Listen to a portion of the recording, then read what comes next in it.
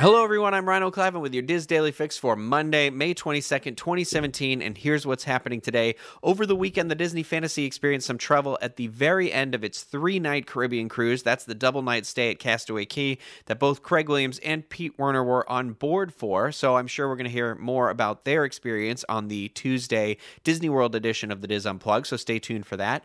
But it looks like during the last night of the cruise, a mechanical issue led to the Fantasy cruising at only half speed or below for the last part of the cruise. For anybody who wasn't missing a flight, this sounds amazing because any extra time on that ship is much appreciated, especially with how much those cruises are. Now, sticking with the Disney Cruise Line news, the Orlando Sentinel has reported on some new details on Disney Dream's newest stage show, Beauty and the Beast. The show storyline will be narrated by Belle's father, Maurice, who's going to be using a music box to share his tale with the audience. The set and productions are going to be themed around this idea, so not only will the box serve as a narrative device, but it will also influence the designs of the sets with things moving in a manner that kind of reinforces the idea that you're in the box. So doors spinning, characters moving in circles, all that sort of stuff in there. But the musical is going to not only rely on physical objects, but projections as well. And as for the magically animated objects like Cogsworth and Lumiere, those will be handled through puppetry.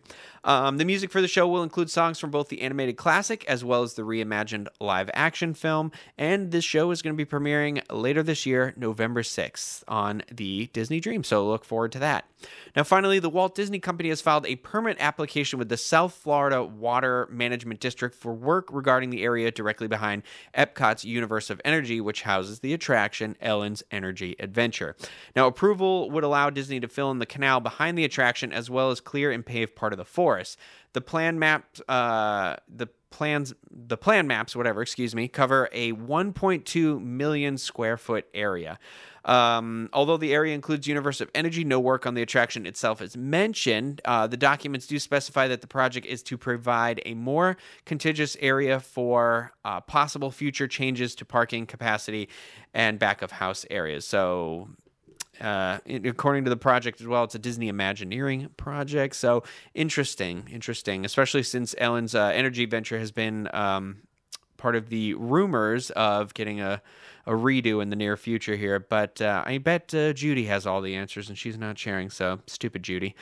Our featured article on the Diz today comes from Helen Privet, who lists her top 3 purchase recommendations for your Alaskan cruise, so you can check out that article and many more on wdwinfo.com.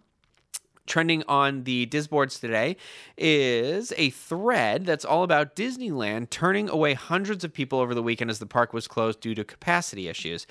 Saturday, May 20th was the last day guests could use their Southern California 3-day tickets, and it appears they all tried to do it on the same day.